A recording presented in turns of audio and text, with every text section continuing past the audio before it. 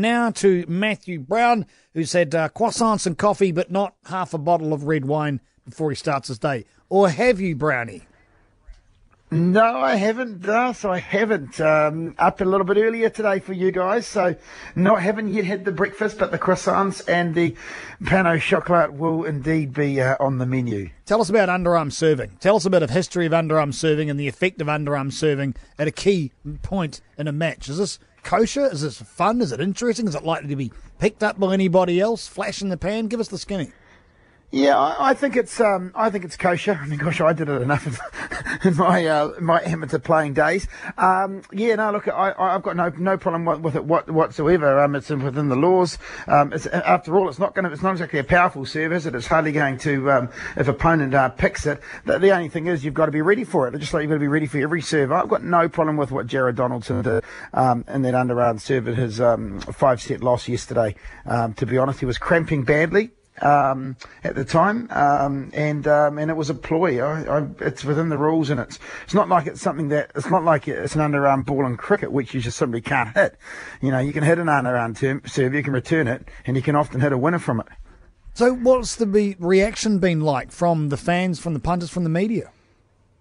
I think the reaction last night was fairly subdued. I haven't seen any of the reports this morning since getting up, so I'm not sure overnight what has come out about it. But at the time there was no big reaction. Some of the fans in the crowd, gave it some boos and didn't like the look of it. But overall, it's been. I'd imagine it hasn't really been noticed too much. It's done and dusted now. He lost. If he'd won, there might have been maybe a little bit more talking about it, perhaps. But Dimitrov got the job done. He did, eventually. Took a while, but he got it done. Highlights of last night's play, and what are we looking forward to today? Well, that was one of the highlights, that match, 4 hours and 19 minutes for Dimitrov to get through. What? The other one, 4 hours 19. The other one was the epic between Dusan Lajovic and Sasha Zverev. Zverev in 2-1 down, coming back to win in 5. Kei Nishikori winning in 5 sets as well. So some real tough grinds for some of the big names in the men's draw. Novak Djokovic getting through in straight sets.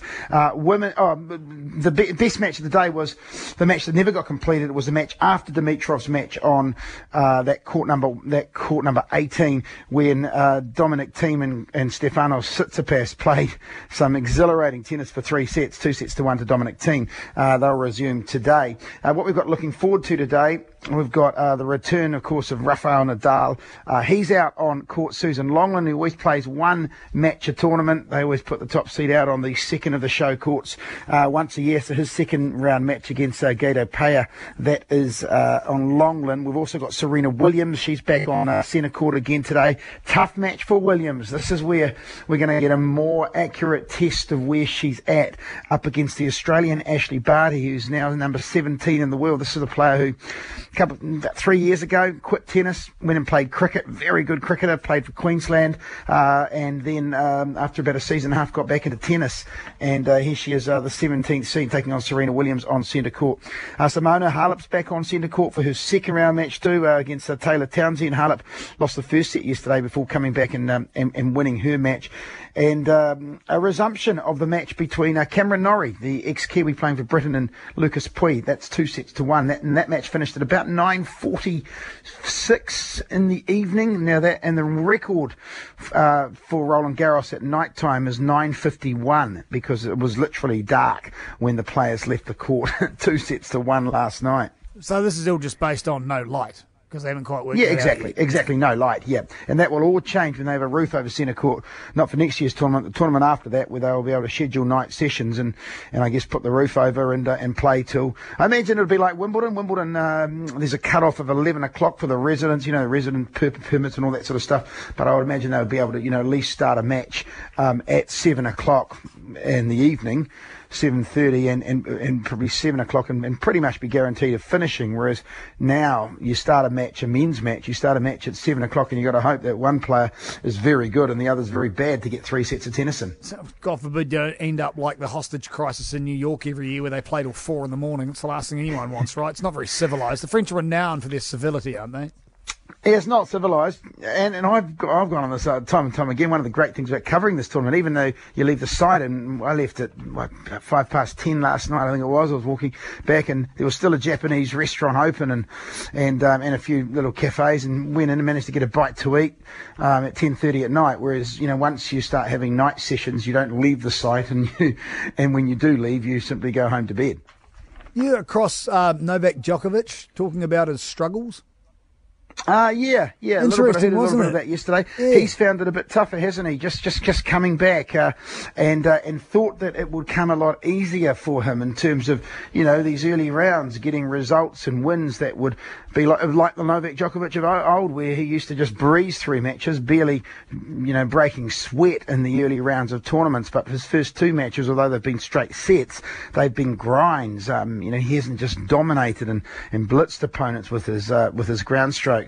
So yeah, he has talked about how hard it's been, but the one thing he was sort of emphasising too, it's coming and it's getting better, and he's feeling a lot more confident about where he's at than where he was, say, a month or two ago. I like this quote from him, though, to sit here and talk about how tough it is and you have people starving to death. For me, there's no point in talking about that, his issues. Yeah. It's just the way it is. As an athlete, I've got to face these challenges. Just keeping it real, guys. It's a game. You're right. Putting into perspective, he's also a guy who, if he never put another tennis ball in his life, will never have to work again in his life either. I mean, he is so set up. He is an incredibly wealthy man. He's done so well out of the sport. He's won 12 Grand Slam titles. You never take that away from him. He's been one of the greats of tennis. But what I like is that he is pretty determined at 30, 31 he is now, to continue for a few more years yet, and to challenge for majors. And there are signs that he could well be challenging here. A lot of very good players still left in the draw, of course, but he is through. Plays well. Bautista Agut, the Spaniard who won the ASB Classic a couple of times, of course, defending champion in Auckland. He plays him, and that's for a place in the fourth round.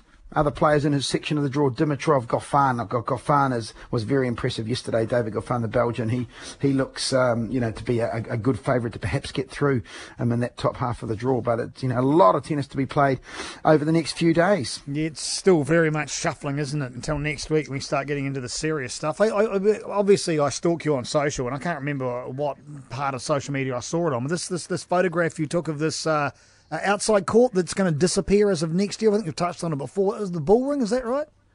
Yeah, court number 1. So it's the third show court, or it has been the third show court. It's they call it the Bullring Court. It's like a ring, and the seats are all very close, really close to the action. And over the years, it's produced some epics, a lot of upsets, a lot of the big name players play out on that court. And yesterday, I was watching Sasha Zverev play the German, the world number 2, playing the second seed, playing Dusan Lajovic. And you literally, when the guys are playing to their backhand on the ad court, a couple of times the guy's sliding, and he's only about 2 metres. I was in the front row. The press seats are right at the front, so I was in the front row courtside, sitting just behind a linesman, and they just get so close. The action, you can hear the scuff of the clay, every little bit of noise you pick up. It's a really exciting court to be on, but they're actually demolishing it and rebuilding a new court, and as part of the major stadium renovations that are going around Roland Garros, which will be all but complete next year. And after for 2020, the final part of the jigsaw puzzle, the roof goes on the centre court, and they finally catch up to the other Grand Slams. Thanks for getting up early for us, Brown. I think you can have a wee bit more of a sleep in tomorrow. We'll come to you slightly later. Enjoy the days at tennis and your little car and your food and everything else you're doing over there in the city of love, and we'll catch up again in about 24. Thanks for yours. Cheers, stars.